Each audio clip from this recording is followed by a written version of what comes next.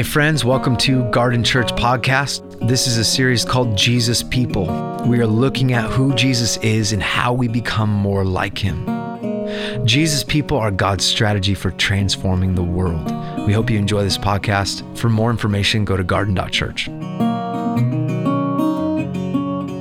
We are in a series called Jesus People, and this series is about discipleship. What does it mean to follow Jesus today? And one of the things I've seen in the church is we've made discipleship really about knowing a lot of things or programs, and it has nothing to do with what Jesus intended.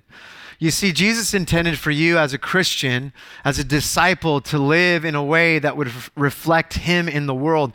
And right now, the church needs to do better at PR for Jesus. Would you agree?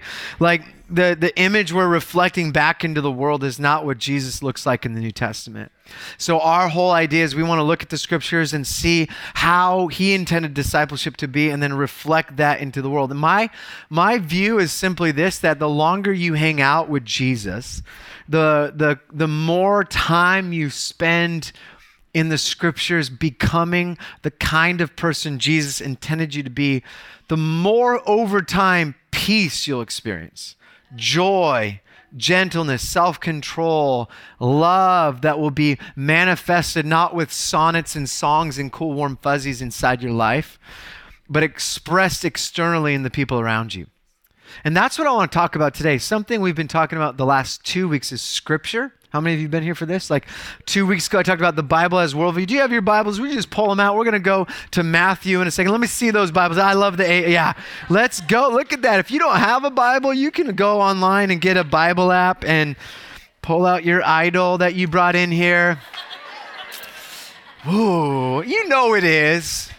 I was sitting next to some of you. I'm looking at you in your group chats as we're talking about communion. It's cool. I get it. We've been talking about how we're being formed into the image of God. You see, and the truth is we cannot compete. The church, Jesus can't compete with the cultural formation you are participating in every day you live.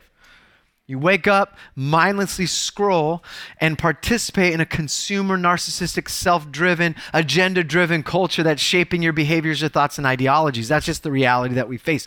That's your phone. You have to intentionally choose to opt out. I'm not saying be off all of those things. I'm saying recognize the power it has over your life so that you can intentionally be formed by Jesus in his way. So we're going to go to Matthew 22. I'm going to read this, but one of the themes we've been talking about is this idea of the role of Scripture in our spiritual formation. If you're not familiar with that phrase, that just means the process of becoming like Jesus. If you've been in the church for a while, there's another word, it's called sanctification. It's the same thing. We believe when you come to faith, you're accepted as you are, not as you should be, but there is a process of becoming more like Jesus. And that seems religious, but really that process is you becoming the truest version of yourself. The person God intended you to be in the first place. A person not marked by the sin and brokenness and the despair and the internal war and anxiety and depression and self-hate, the fears. A person actually marked by the other things, joy and peace and love and forgiveness and grace and gratitude and healing and wholeness. And that's the story we want you to live in. Does that make sense? So today we're going to look at this word that would be the summary of the entire Old and New Testament teachings. How's that for a good talk? This would be how the Old and New Testament works itself out in life. Now, we've been talking about scripture. One of the things I love that Pastor Mike preached last week was that we look at spiritual formation in through the lens of individualism today. And we can't help it because we're swimming in a culture of individualism. So we read the scriptures and we're like, okay, I got to do this for myself. This is me and Jesus in the Bible. And what Mike challenged last week is the role of scripture has to be lived and experienced in a covenanted community. Spiritual formation is not you, yourself, and Jesus with your Bible alone. In fact, the New Testament commands 59 different one another statements, meaning there are 59 commands that you have to live out, and you can't live those out without other people. All the introverts are like, I'm out. All the extroverts are like, yes, go. But here's the point. We need each other. So one of the things that we struggle to recognize is the role of both the community in living out our faith with God and the role of Scripture in community of living out our faith with God. And the word that would best summarize this and summarize the entire ethic of the Old and New Testament and the vision for Jesus for how we relate is this word compassion. Now, I know some of you are already checking out. You're like, forget that. I want to give you like an Old Testament vision for this and then a New Testament reflection and then land with some practical stuff. Does that sound okay? If not, you can leave. Go. It's okay. I'm not going to force you here. But if you're here, let's just make the most of it. Would you open your hands? I'm going to pray for us. Lord, I thank you for your word. Thank you for this local community of faith where we get to see families dedicate their loved ones, that we get to be a baptized community, a dedicated community to a local space, time, place with real people in the flesh. I thank you that your grace is enough. And I know that so many of us carry so many different hesitations about being a part of a church. We carry church hurt and wounds. And I pray for the guests that are here that they would just feel your presence and see you in a new way.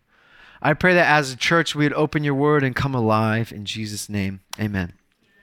All right, so let's look at this. So we're looking at a characteristic that's described, a characteristic that Jesus is, how do I say this? A characteristic that describes Jesus. Lord Jesus, give me help. Matthew 22, I promise I preach, I use words a lot.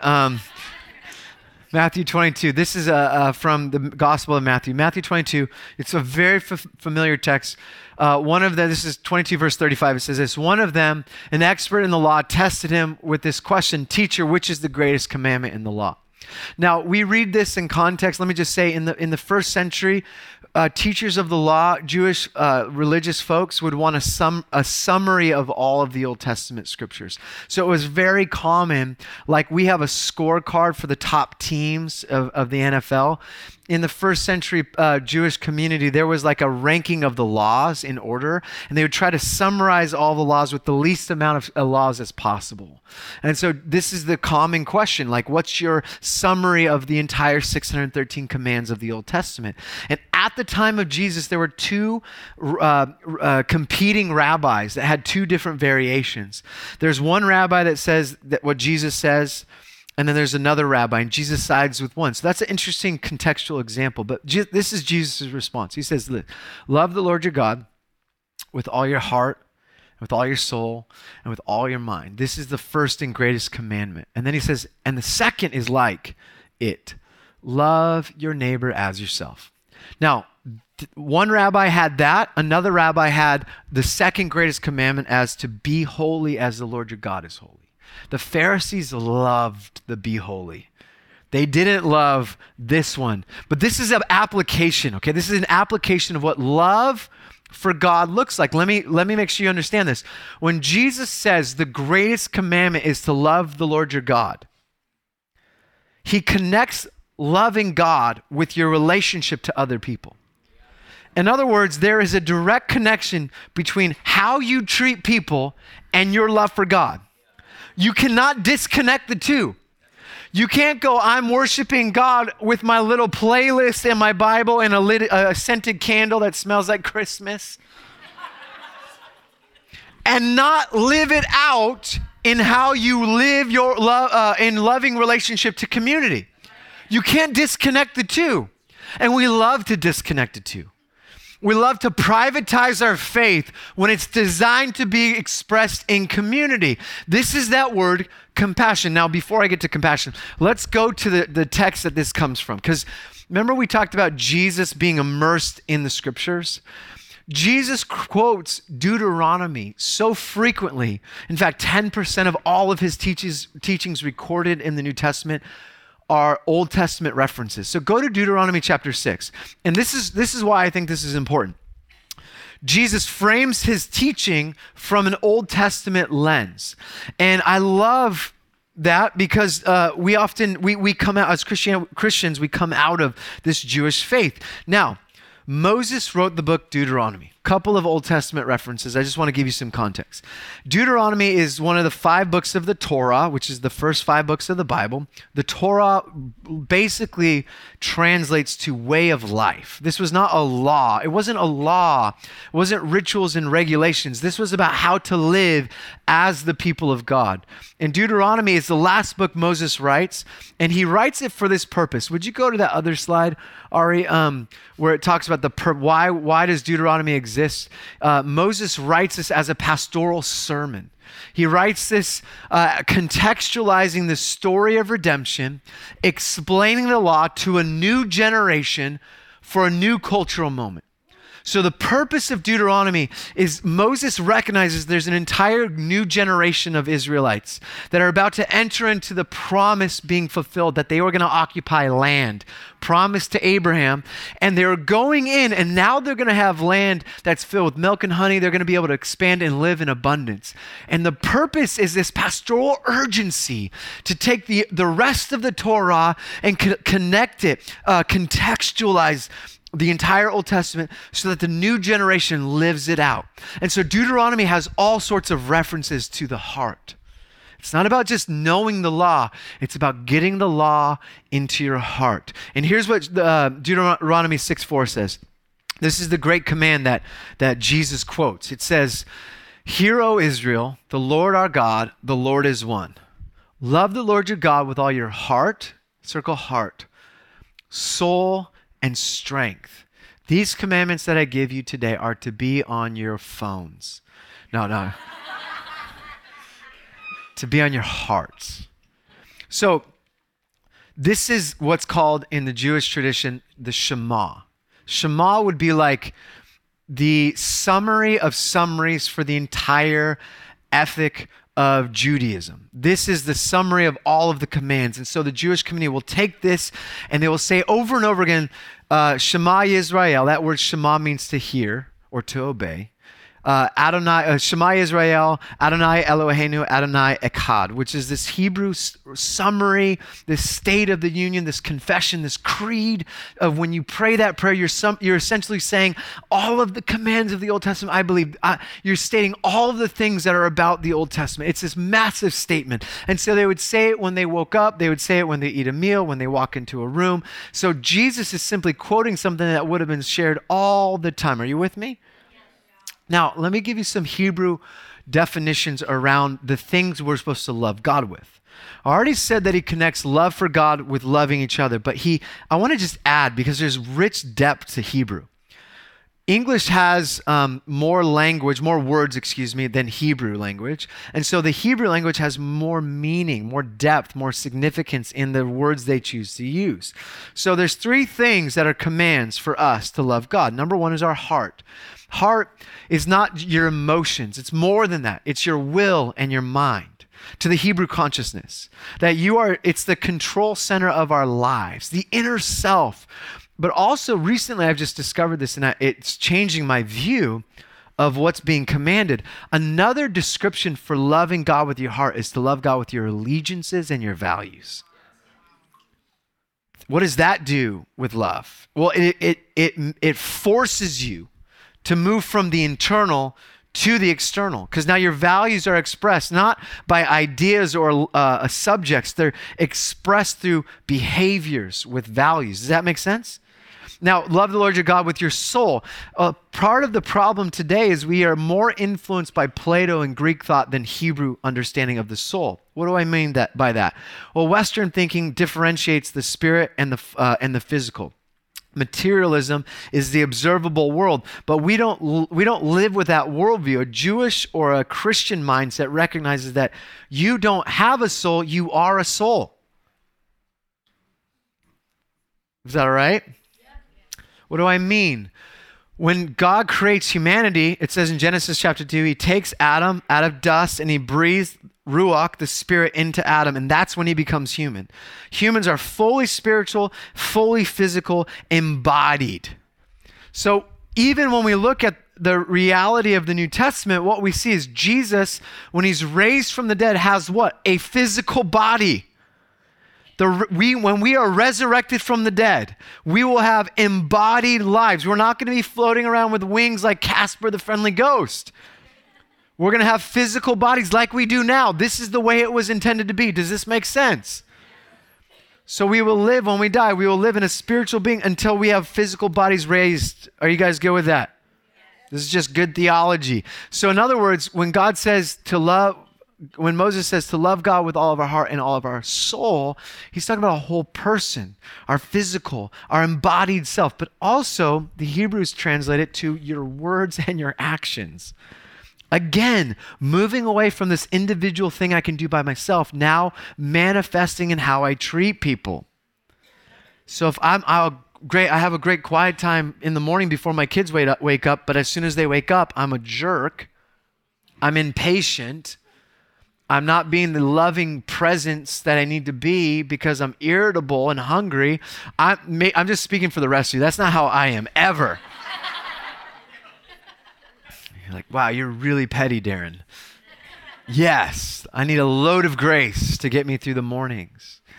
But it's how it's expressed in human behavior and relationships.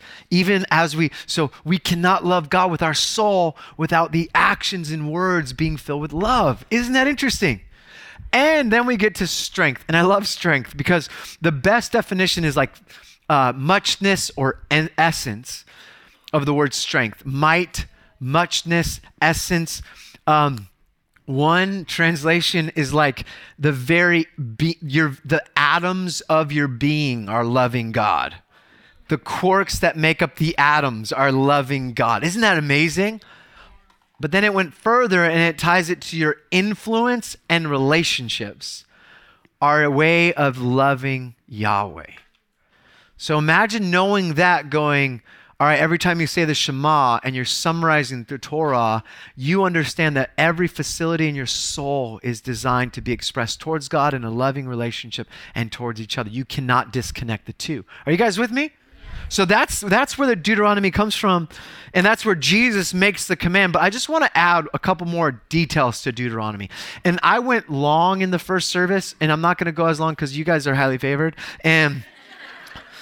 But there's some practicals. So if you keep reading Deuteronomy chapter 6, this phrase, the Shema, where love the Lord your God with all your heart and soul, it will be a pattern throughout the book of Deuteronomy. So if you read Deuteronomy, you're going to see this phrase used over and over again. And anytime you come across in the Old Testament phrases used multiple times, just know it's a pattern or a structure. And whenever you see structure in the landscape of a book, it provides meaning. You with me? So in this case, the very next phrases, which Pastor John read for all of you parents that dedicated your kids about what happens next. Would you go to that passage? The very next phrase. So how he gives you the how. How do you love God? How do you embody this love for God? Well, he gives you 3 practical ways to love God, and all of them involve community.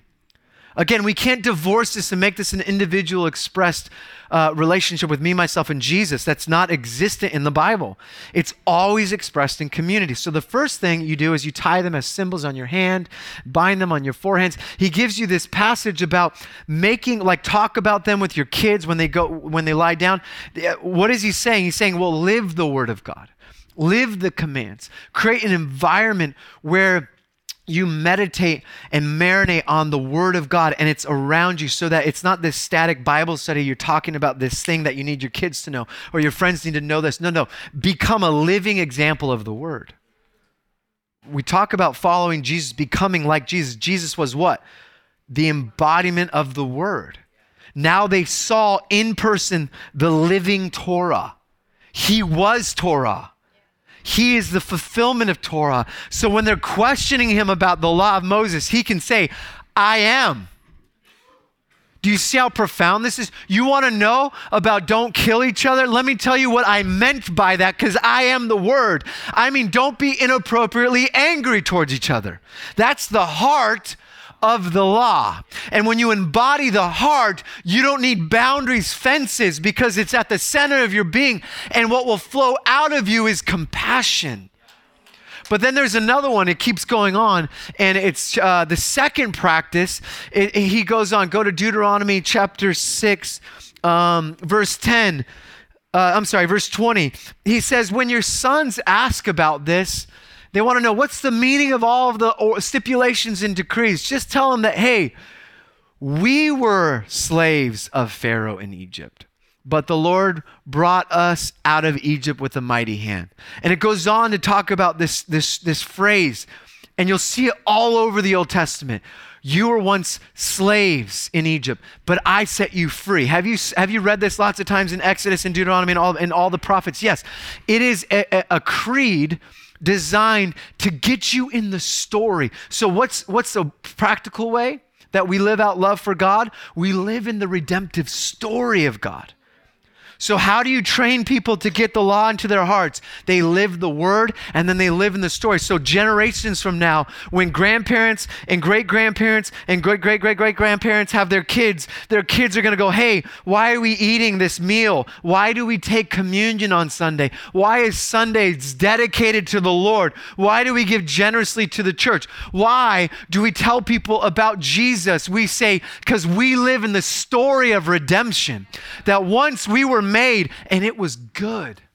It doesn't start in chapter 3. It starts in chapter 1 and 2 when God created us in his image and likeness and said, it is very good. But then we had a choice and we rebelled against God. But God did not leave us to our own. He sent on a loving mission, a full frontal attack against the assault of the enemy that was first through Abraham.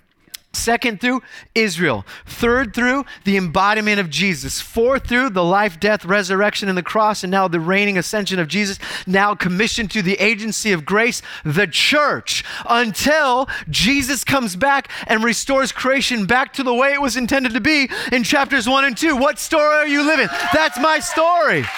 Are you here living in chapter 3? Yes. Some of you don't know the redemptiveness of Jesus Christ and the invitation to salvation. I was talking to somebody in the first service, somebody that just gave his life to Jesus 3 months ago from a friend. And the story of, for 2 years, he's been friends with somebody in our church. And 3 months ago, he opened his Bible app in his idol.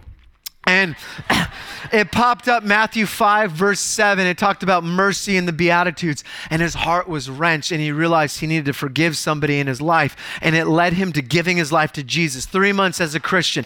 He's living testimony of the story of grace we're a part of. So what do you do to live the word or to live out the love of God? You live in the story of God. This is not about you. Your life, you're not the center of your story. Jesus is the center of the story. And you get to be the little extra at the end. The little tip of the hat in this epic battle that's going on. And you got to tip your hat to the king. Are you with me on this? Number 3, the most important that I want to talk about is this idea that comes all over the Old Testament. And this is what's crazy is we've taken this word compassion. Oh, I'm going to save that part for a moment. Okay. In Deuteronomy, the third practical way we love God is found in Deuteronomy chapter 10. So if you have a Bible, go to Deuteronomy chapter 10, verse 12. And it says this in chapter 10. This is Moses. Remember, he's trying to get the heart of the law, the law of God on your heart. And he says, hey, now Israel, what does the Lord your God ask of you? But to fear the Lord your God, walk in obedience, to love him, to serve the Lord your God with all of your heart, with all of your soul. So if you're reading this, it's going to tie you back to the Shema. Here's that pattern. Love the Lord your God with these things. It's tying you back to Deuteronomy 6. So now there's another practical. He goes on to verse 16. He says, hey, circumcise your hearts. Therefore, do not be stiff-necked any longer.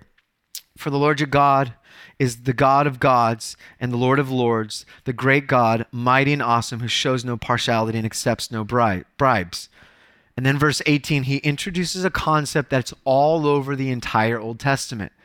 It will be the reason judgment comes on Israel with Babylonians. It will be the reason that God condemns the people of God because they forgot how to love God and because they've forgotten how to love the people God loves. He says he defends the cause of the orphan and the widow and loves the and loves the foreigners residing among you, giving them food and clothing. So he goes on to introduce this concept of the triad. Now I need you to see this. This is so important. He talks about the fatherless, the orphans, the widows, and the foreigners. He says, look, you're going to go into a land that I'm giving you. And there are going to be people in the land that you live in proximity with as my people that won't have enough. They will be powerless and they will be in need. And how you love me is expressed by how you love them. I'm not talking about singing Kumbaya and songs saying, go ahead, I'm going to pray for you. I'm talking about the physical needs of the community of those in need being met by you, my people. Are you with me? The third way we learn to love God and let the commands of God reside in our being, in the quarks of our souls, in the atoms of our essence, is living with compassion towards those that we're living in community with. We live compassion. We become embodiment of compassion. Now, that's a lot of Old Testament. Let's keep going. Oh, I only got 13 minutes. Is that counting down? Okay, here we go. Matthew 14. I could choose a dozen different passages. There's this one passage in Matthew 14. It says this: when Jesus heard what had happened, that John the Baptist was just beheaded, he withdrew by a boat privately to a solitary place. He's grieving the loss of his cousin. He needs to be alone. He's got all sorts of emotions. He's feeling the depth of now being, he once had a partner proclaiming the kingdom. The forerunner preparing. Now he's gone. He's on a lonely mission towards the cross. He's feeling all sorts of things. But it says, hearing this, the crowds followed him on foot from all the different towns. When he landed and saw the large crowd, he didn't say, sorry guys, I need a vacation. It says he had compassion on them and he healed their sick. Let's stop there and we'll go to the next slide. Jesus in the scriptures over and over again is described as a man of compassion.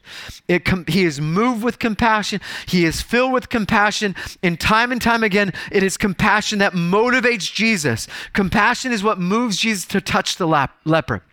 Compassion is what moves Jesus to say, son, your sins are forgiven. Pick up your mat and walk. It's compassion that moves Jesus to sit down with the woman at the well and tell her about being the water of life. It's compassion that moves Jesus to feed the 5,000. It's compassion that moves Jesus to raise Lazarus from the dead. It's compassion that Jesus says God the Father is like a waiting father who runs after his boy, his prodigal, when he returns. It's this feeling of being moved from within.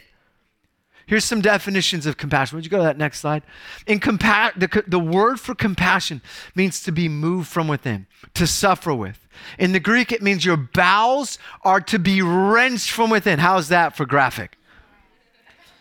But I love the Hebrew translation. So in Hebrew, the word compassion is actually a plural noun, but it's translated from a singular noun, which means womb. So scholars, when they describe God as compassionate, it's to say that God feels towards us the way a loving mother feels towards her unborn child in her womb. How is that? When you think about the God of heavens, the creator of the universe, are you thinking about the kind of love that a mom has for her child in her womb? Let me just give you some theology on this real quick, because I really want you to see this, and then we'll talk practically. For Jesus, compassion is in many ways the central quality of God and the central moral quality of a life centered in God. So this idea of compassion is what it looks like to live the kingdom of God wherever you go. It's to feel something that causes you to act towards those around you the way God would act towards the people he loved. Another way to say it is the word compassion in many ways is the summation of Jesus' teachings about God and his kingdom ethics. So if you were to take all the ethics of the Sermon on the Mount, you would say the word to describe and summarize the Sermon on the Mount is compassion. Let me say one more thing, and this is rich theology, and just take this in for a moment. For Jesus, compassion was not just a simple individual virtue, but a socio-political paradigm, expressing his alternative vision, i.e. the kingdom of God, for human life in community. It's not an idea about how you feel. It is a vision for a community and an expression of that community. So compassion is a vision for life embodied in the movement that came to exist or in and around Jesus. Now, let me address the problem in the room, and that's this: the American church. The American church has a lot of problems. Would you agree with this idea of compassion? Don't go to the next one yet. Let me just summarize some thoughts on this. As I was working out what's the problem with the American church, and this idea of compassion, because I've preached on compassion a lot. I preached on the mission of the church. And what happens is we interpret this idea of compassion and we make it about emotion that we have to experience or feel as an individual, rather than the embodiment of a vision that we have for our community. So compassion becomes a department in our church. And it's an expressed event once a year. So we get baskets, which, by the way, we have baskets. And we need all of you to take baskets to care for our brothers and sisters in our local community that we have said we're going to partner with them to make sure heaven comes to earth this Thanksgiving. Through your generosity. Forget generosity, through your sacrifice. You're going to give up lattes for 4 weeks so that you can provide subsistence for people that don't have enough. Let me say something. When we make it a department, when we make it a department of the church, rather than a condition of our community, rather than a characteristic and a value that it's lived out through everyone who says, I believe that Jesus is Lord, we give you a release valve.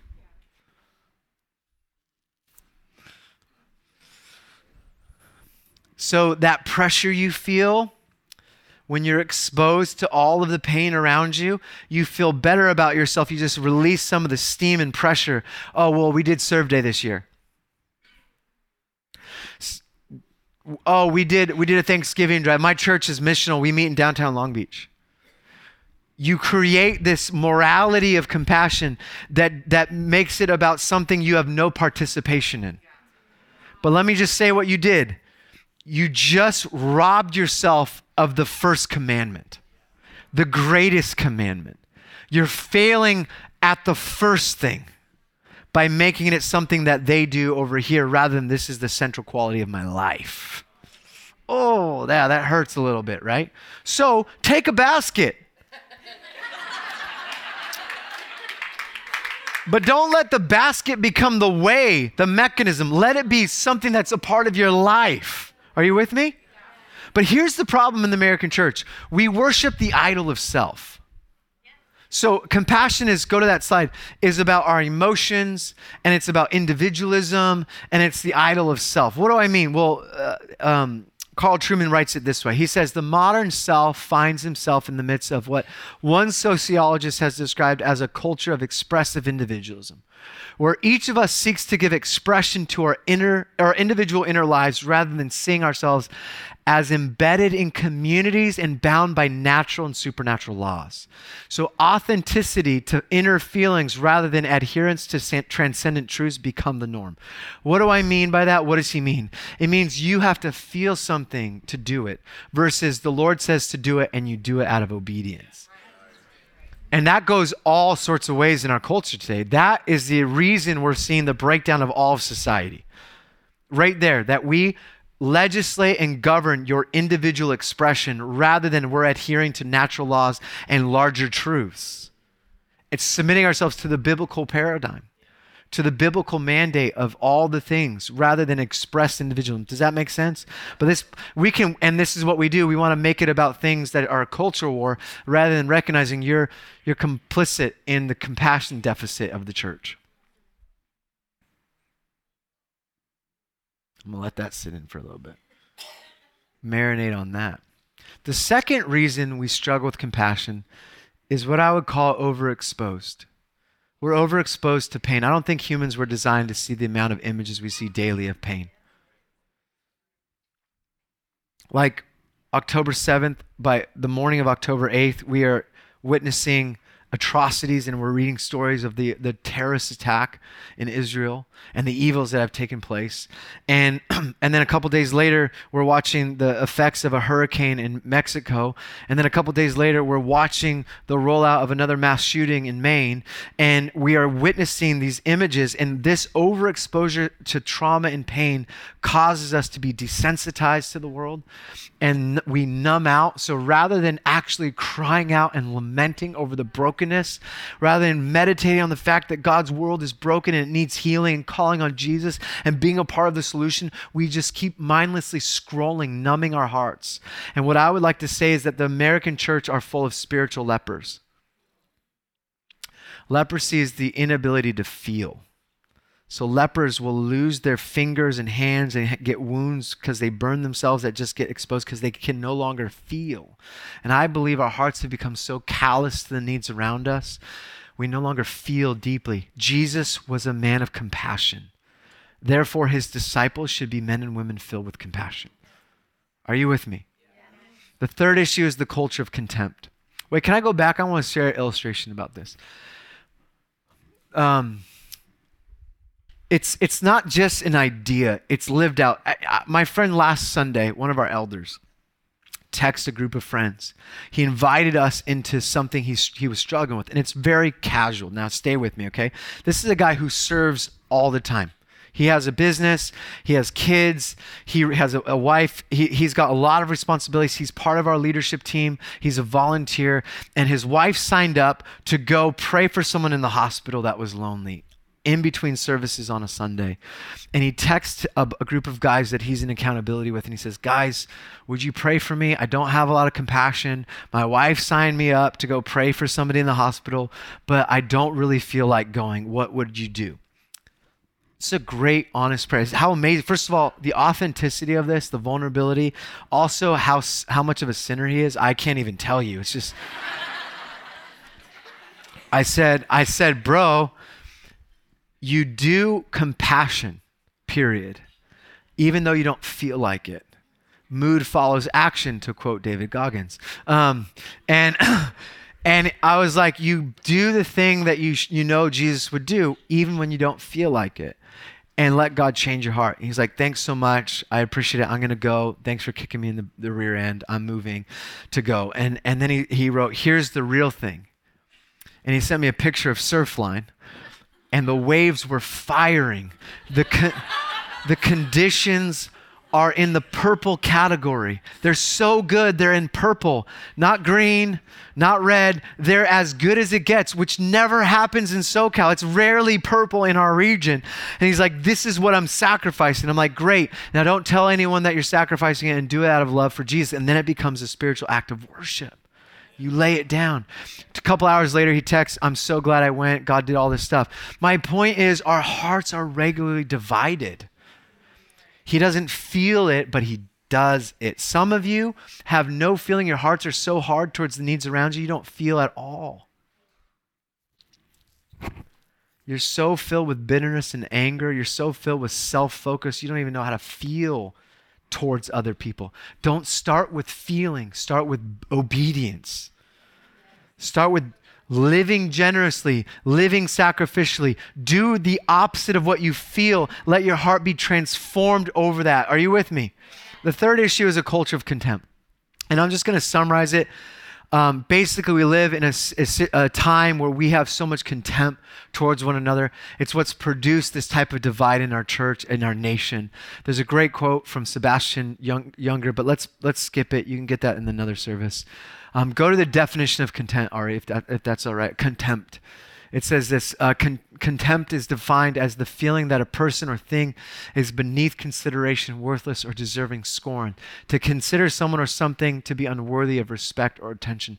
He makes the case, this author, that we live with contempt towards one another, meaning that we demonize one another as enemies, which is why in the church we can make divisions that you don't agree with my political views. I can say you're evil and I can hate you. Or you say the word like social justice or compassion and you think we're a woke church when actually God created justice. That is what he says in Genesis 15 and 18, that his very character is righteousness and justice. And the entire theme of the Old Testament is how justice is lived out in the people of God until who fulfills it?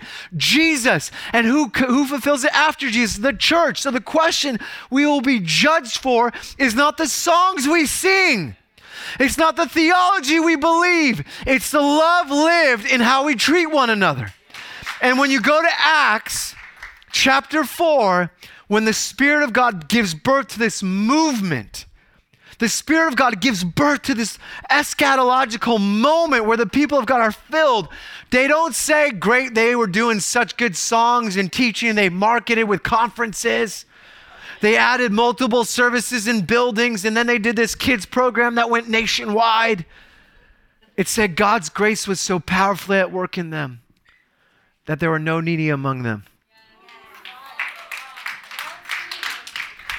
That there were no needs among them. I remember a couple years ago, I was at Franklin. We had 2 services. This is before COVID.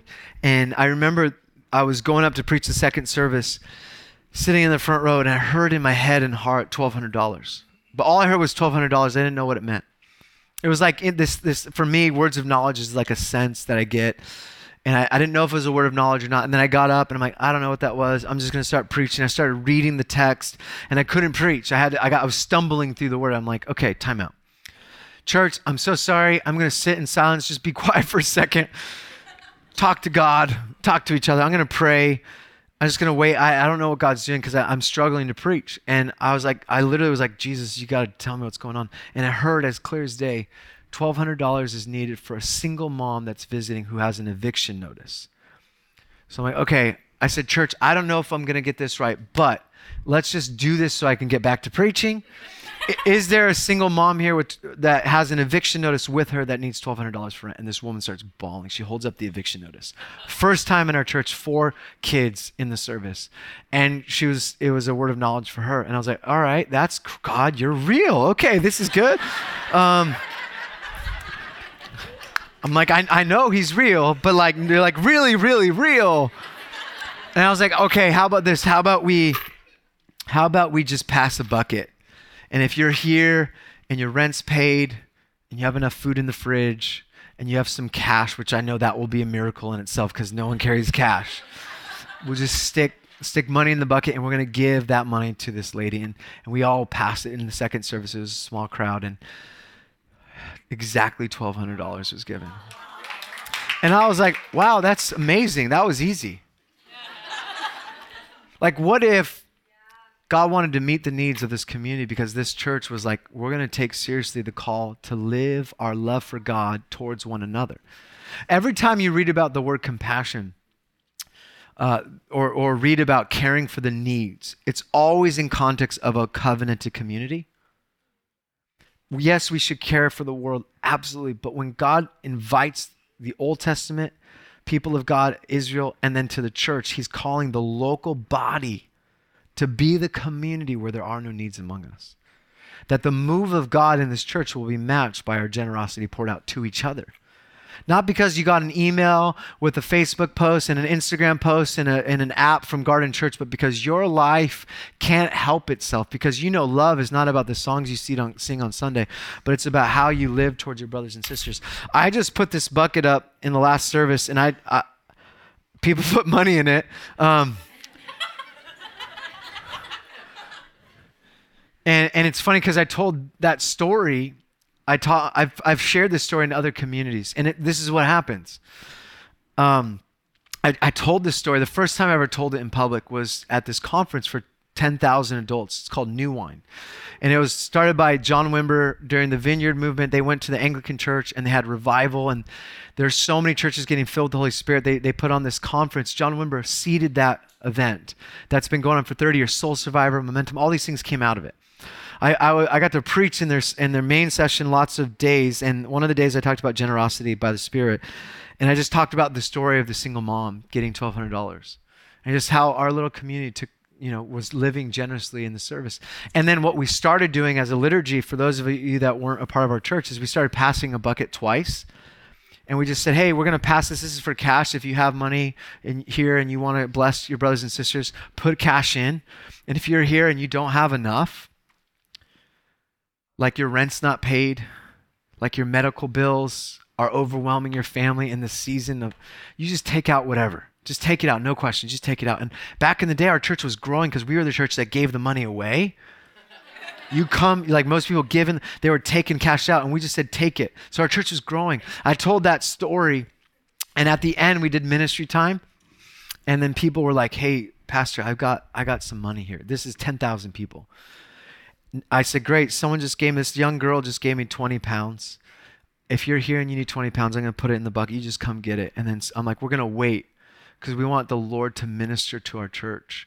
And someone came up and took it and just started weeping, and we prayed for it. And then it was like this exchange.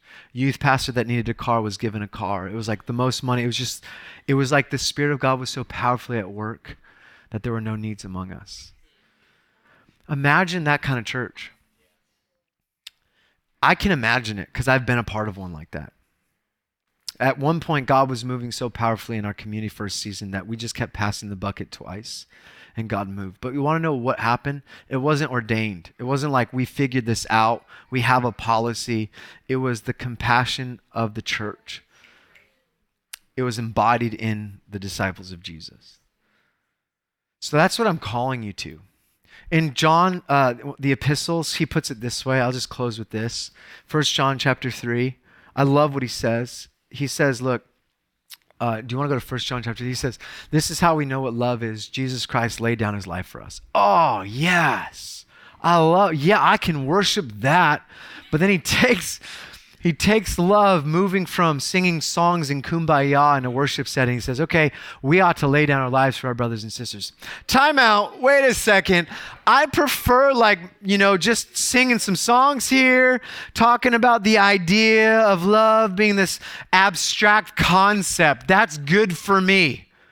No, now you want to know what it is? Your life is cruciformed. It looks like Jesus on the cross. Towards the aunt that hurt you, towards the coworker that robbed your, robbed something, your promotion, robbed you of your promotion. That's where I was going with that one. The employee that took advantage of you, the dad that never showed up, the sister who stopped talking to you because she disagreed with your views during COVID. That church member that was very certain of eschatological things and made you think that that's how it should be. And if you didn't preach or believe in that, you're a liar and a false teacher. Whatever, some of you might have those things. How we love those people. Are you with me? That's not enough, though. I wish we could get off the hook.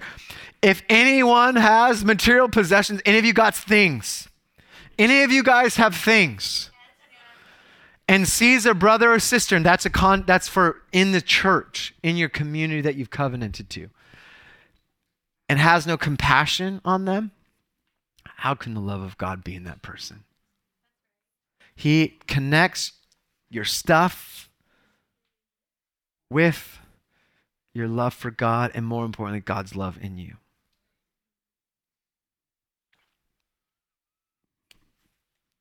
There's not a clean way to end this other than to say, Lord Jesus, have mercy. Can I give you a couple of thoughts? Some of you need a new heart. Some of you need the Spirit of God to come inside of you and make your heart soft again. Just bring the callous walls down so that you can feel. Some of you need to identify that the pain that you've experienced and the trauma of the past has hardened your heart. And you can't live compassionately until you learn to heal. Can we all stand? Thanks for joining us. I hope you enjoyed this podcast. For more information, go to garden.church. God bless you.